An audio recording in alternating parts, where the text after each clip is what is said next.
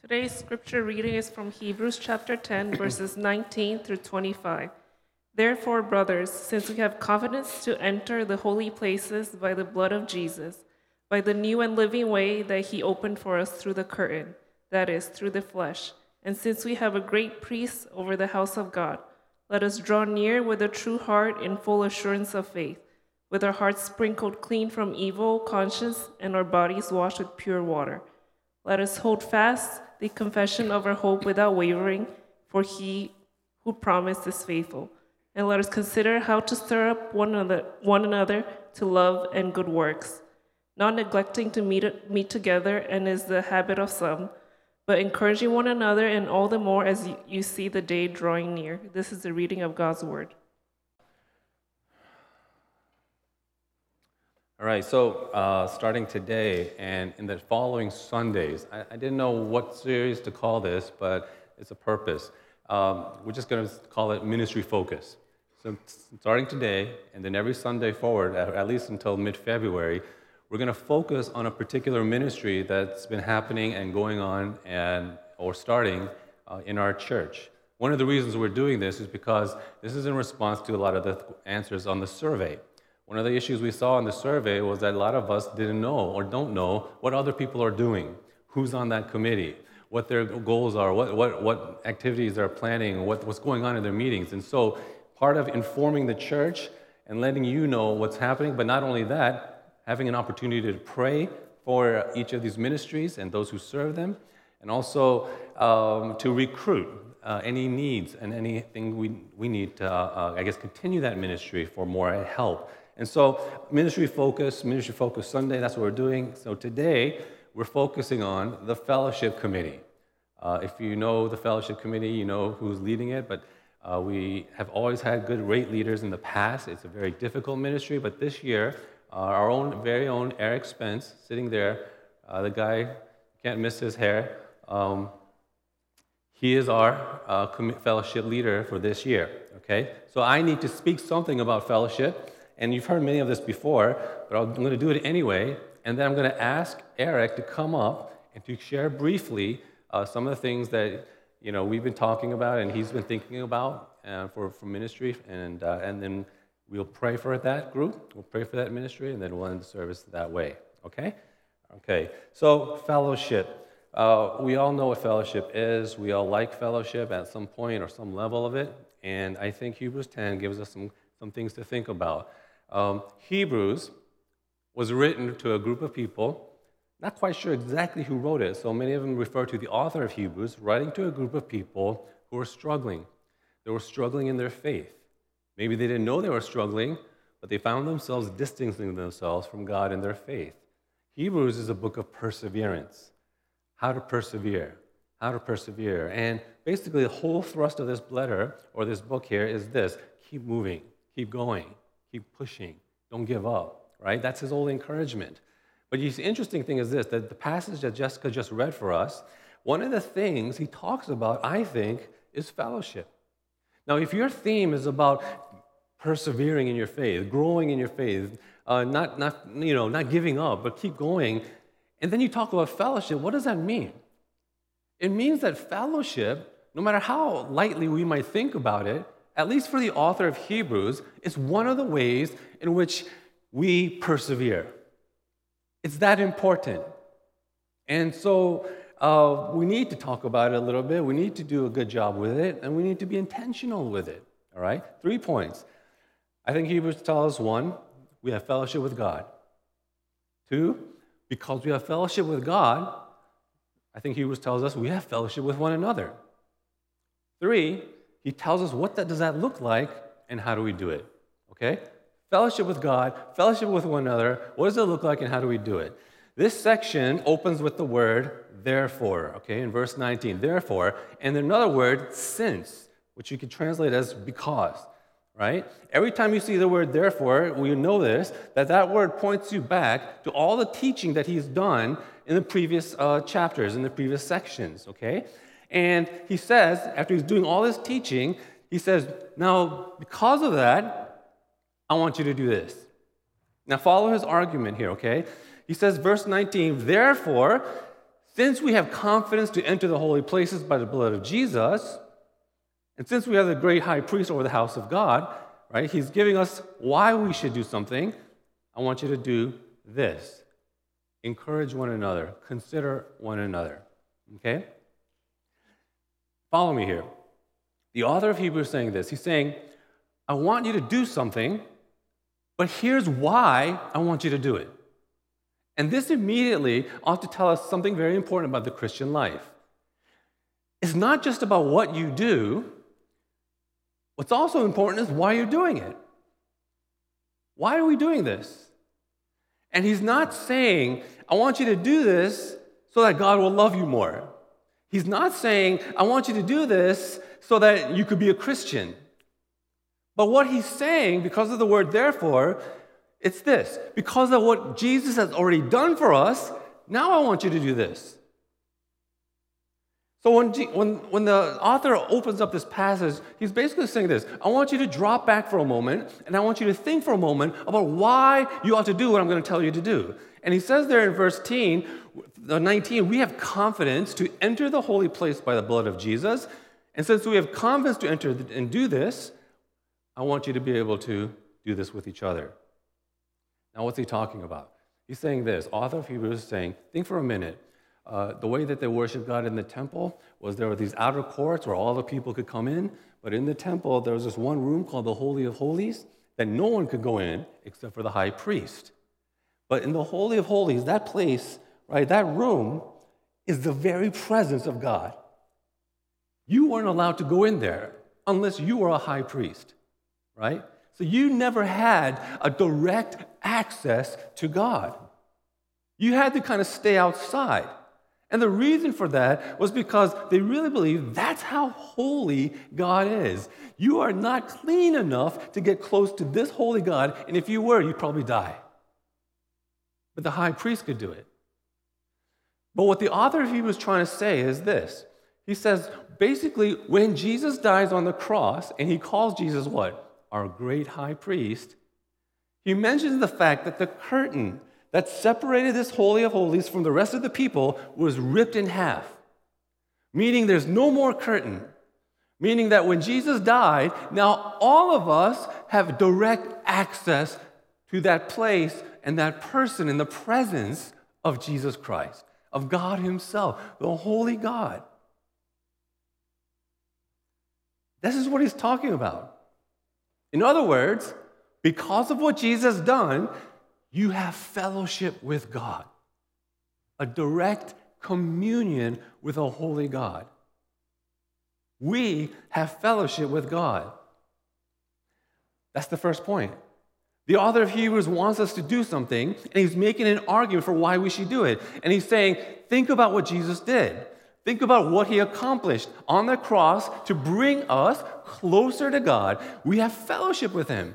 Now, because of that, I want you to do this.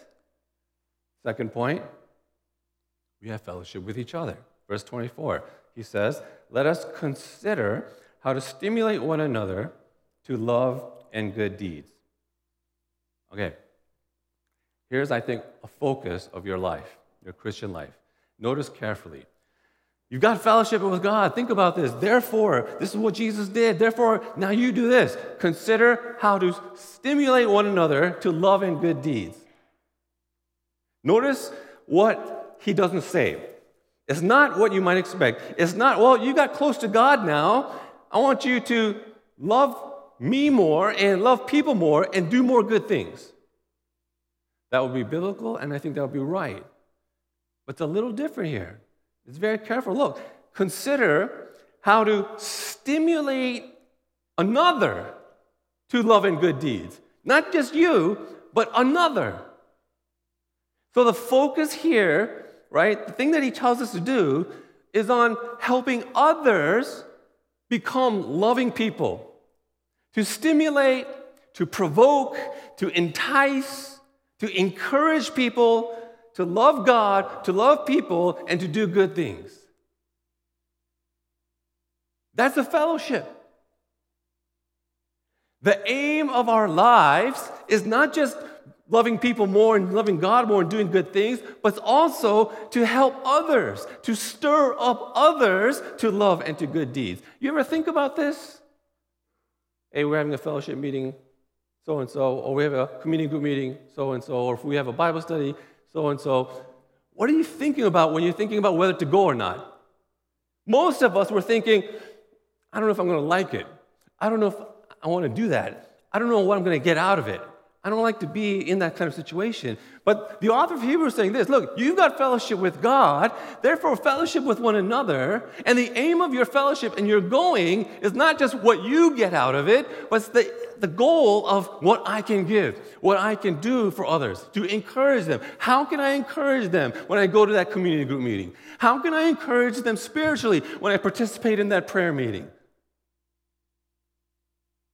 And on and on and on.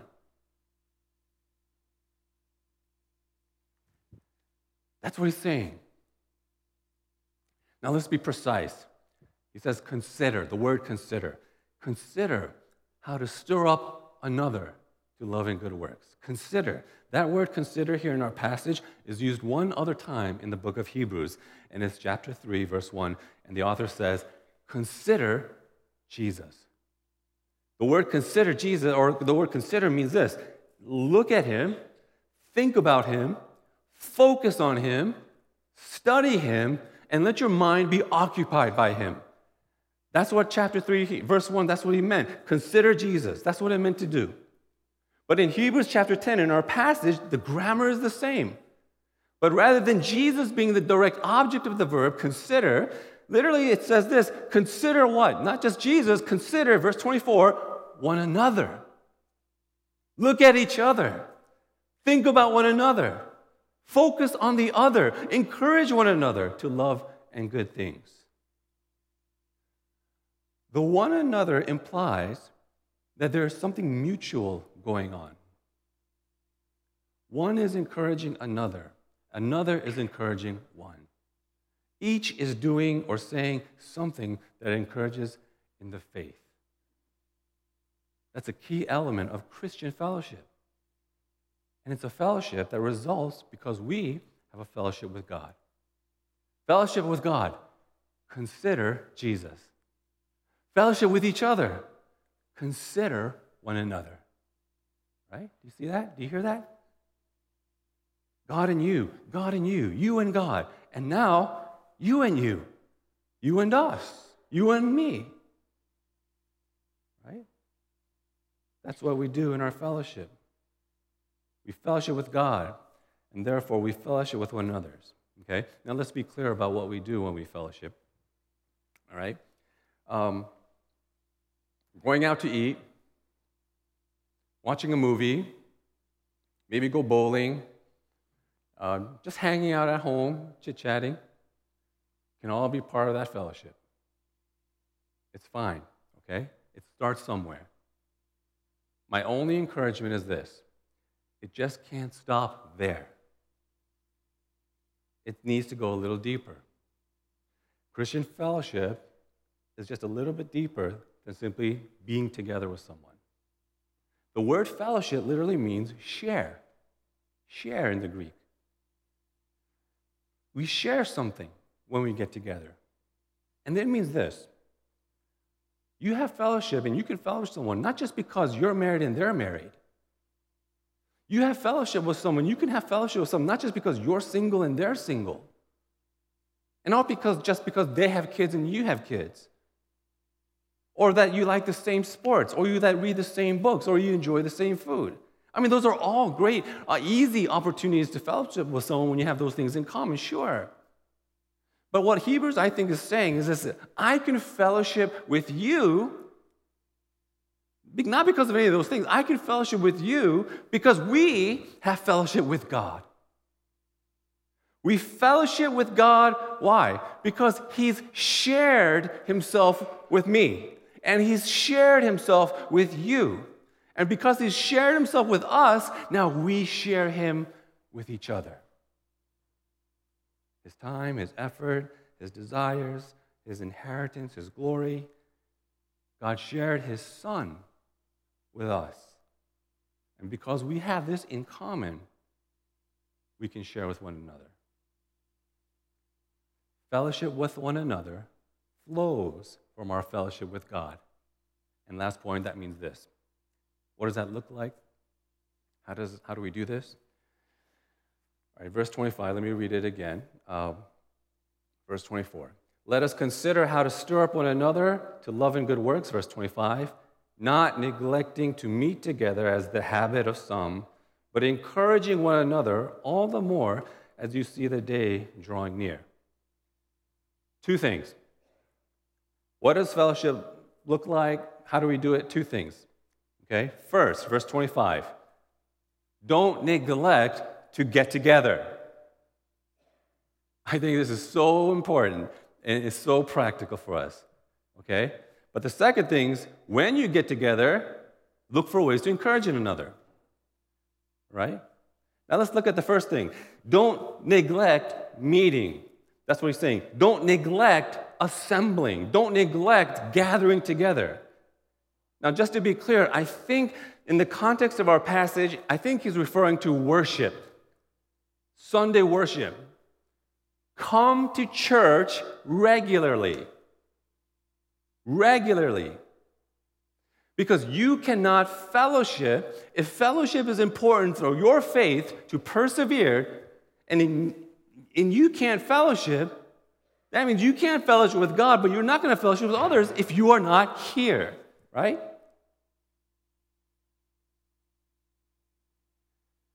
But I think it's not just church services, but any place where members can go and encourage one another.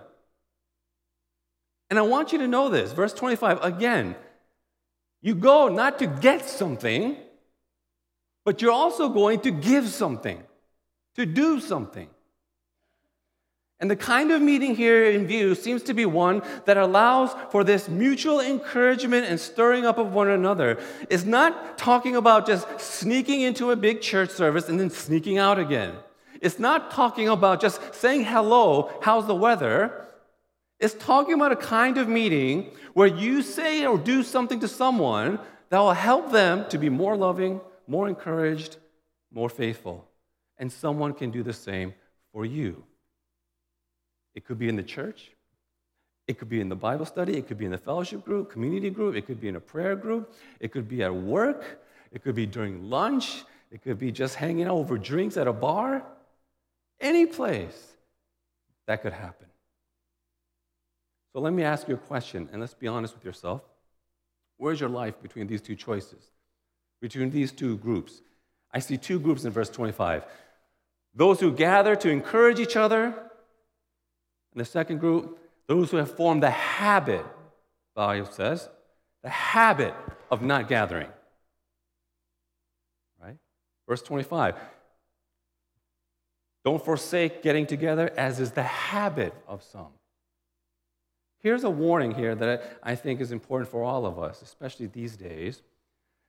The warning here is that not meeting with fellow brothers and sisters in Christ can become habitual. And if I were to look at our church, if that's a habit, it's not because we are doing something horrible in our lives and we just can't get ourselves to go to church. It's simply this. You are busy. You're busy. Busy with everything. Right? Busy with everything. Ask yourself right now, do you find yourself in the habit of coming more or less like worship services? Does the pattern of not going to your community group feel normal to you? Does the pattern of not engaging in a small group or a Bible study comfortable to you? And if you answer yes, it's because it's a habit now. It's what you're comfortable with. It's the normal way that you do Christian life. And what I'm saying to you right now is kind of threatening. Because you don't want to be told that the Bible might be saying that you are outside of the Lord's will when you do not meet in some kind of setting intentionally designed to stir you up to love and good works. You cannot complain to me how hard life of a Christian is, how difficult being a Christian is, if you do not go to any of the meetings, if you never read your Bible, if you have a hard time going to worship, and you don't really want to pray. You can't come to me and complain, I don't understand why I'm going through all this. There's a reason. So Hebrews is saying here in this part, one thing we need to do is to not get into the habit of meeting this way. And if you're in this habit right now, we need to make up our minds and say we need to break that habit. Because the danger, and I see it happen all the time, once you start missing a community group, once you start missing a worship service, once you start not going to this meeting here or there, the mindset is, it's okay, I'll go to the next one. I'll go to the next one and the next one. That's a slippery slope. It's a slippery slope. It's easy to just say initially, well, I'm just not interested in going, it's just not for me, and slide down that slope, and you end up developing this habit. If you're like this, then fellowship, Christian fellowship, is not going to be natural to you. And so we need to make it a priority somewhere in our lives, balance it out, and we need to be more intentional. Breaking habits are never comfortable. So why try it all? What's the big deal? What is the big deal? It's got to be a big deal if it's in the Bible, right? It's got to be a big deal if God put it here in Hebrews. It's got to be a big enough deal if God told you to do it. And it's also a big deal because at the end of verse 25, the author of Hebrews says, meet together, but more, even more, as you see the day drawing near. Hebrews saying is fellowship is a big deal. It is important. Because it's only going to get harder. Look, you can remember this. Those of us who were in college and we were being faithful Christians, going to church or going to fellowship, you remember how you were. You missed class just to go to Christian stuff, right? You went every day. You're faithful to going to a campus Bible study than going to class, which I think is wrong, right? You were ready to go to a mission trip every summer. You were single and free and you had nothing to do. And then your life moves on. The day goes on. You get married. Now you've got a spouse to think about. Now you're just not as free as you could to do something. It's a practical issue. Then you have children and you put many children in there. Oh my goodness, where to fit it all in? As we get older, it's hard to do the same things. This is what Hebrews is saying. Don't neglect to meet because it's only going to get harder as the day draws near. Whether Jesus comes back or whether we're on our deathbed, it only gets harder.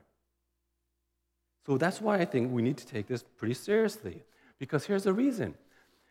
If your love is going to survive the daily pressures of stress, the difficult relationships in your life, if your love is going to survive the hard marriage or disobedient children, if your love is going to survive all the letdowns and the frustrations and the terrible things that happen, not just in your life, but in the world, right? Then you need to meet with those who can stir you up to love and good works. And I feel bad for you. I feel bad for any person who thinks they can be a faithful Christian by themselves as the last day draws near. God is calling us through His Word, I think, to break the habit of non-participation, to strengthen a habit of participation in a togetherness where we can be intentionally looking to be encouraged, but also to encourage. It's not the only way to do this, but it's the way that's emphasized here in our passage. Make your meeting together with believers specifically to empower love. Don't be unintentional when you get together. Don't just say, oh, Christian fellowship is good, and so we're going to go get together, eat, and talk. That's all great and wonderful, but the stakes are high enough, too high to be casual and lackadaisical or just about meeting together. The goal here is clear. We are meeting so that when we leave, we will have more power to love, more power to persevere, more power to be motivated by love, more wisdom to love, more opportunities to do good. This is why we meet, so that when people see our good, as Jesus said, God the Father is glorified in heaven. Okay? let me just end with this. How do we get there? How do we do this? It's not in the book of Hebrews here directly, but let me just put it this way. If you agree to have fellowship with God, if you agree to have fellowship with each other, if you're going to try and meet and not neglect meeting together, all right? The attitude of going to a fellowship meeting is this: you need to stop complaining. You need to stop criticizing. If you're going to go to a meeting like this, you got to stop coming with negative attitudes. I'm not saying that there's nothing wrong, okay? There are things wrong all the time. But when you come to a fellowship meeting or a group meeting or meet with other Christians, and you are nothing but complaining, criticizing, nitpicking about every little thing, or you're just only venting, you're not coming for the right reason. You're going there because you want a punching bag. You want to get that frustration out. How are you going to be the one to encourage love to other people when you come to a meeting like this? Right? When you're always spewing negativity, when you're always toxic, when you're always angry, when you're always grumbling. I'm not saying there's not a place where you can share those things honestly. Of course we are. You know, this church, we're pretty sincere in our hate. Okay? I'm not saying we can't do that. There are places to do that. But the thing is, you've got to ask yourself, if the intention of our fellowship is not just you be encouraged, but you also encourage others, how are you going to encourage others when you're in this dark cloud? So the key then to loving and being this kind of person in a fellowship is in verse 23. He says, let's hold fast the confession of our hope without wavering, because he who promised is faithful. How do I stop being a hater all the time and go into meetings looking to be encouraged and encourage others? Hebrews says, hold on to your faith. Hold on to your confession. Hold on to hope. Be a hope-filled person. Be a kind of person that others are energized when they're around you. Why? Because you hope in God. You're not saying everything great in life is happening. In fact, it could be horrible, but you've got hope in God.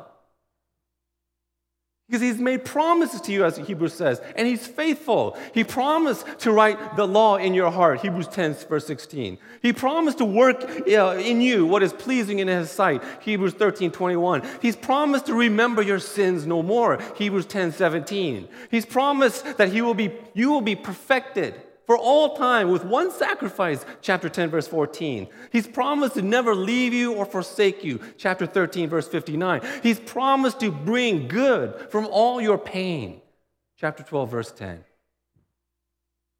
And he keeps his word. He's faithful to his promises. How can I be sure of this? Because he's given us the evidence of hope when he gave us his son, Jesus Christ, and brought you into his presence.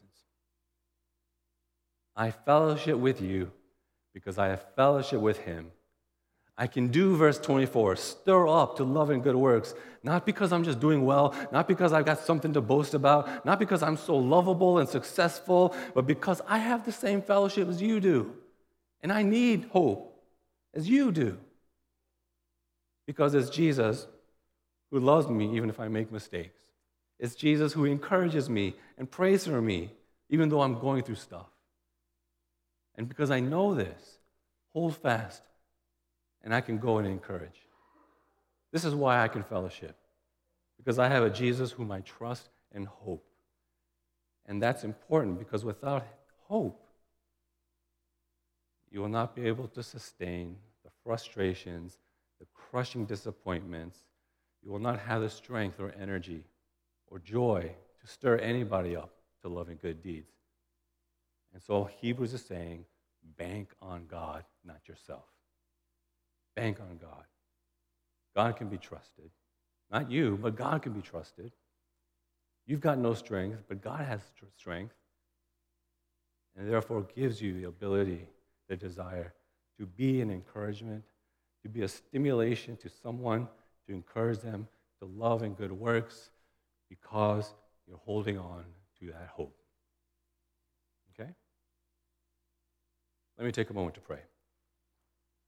We thank you so much for your word. We thank you so much for your grace. We know, Lord, the things that you say, many of us have heard before. We know fellowship is important, but we pray, if it is important, we pray that we make it important practically in our lives, whether that be attendance to church or whether that be any group, or whether it just be casually meeting with fellow Christians who are friends, or whatever the situation is.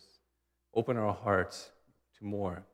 Give us strength and courage to do more in small ways, right? Whether it's just listening, whether it's just praying for someone, whether it's just a text or an email to encourage, or whether it's walking alongside of somebody who needs help and encouragement, that though you yourself feel like inadequate to give, or we myself may not feel adequate to give, but you give to us.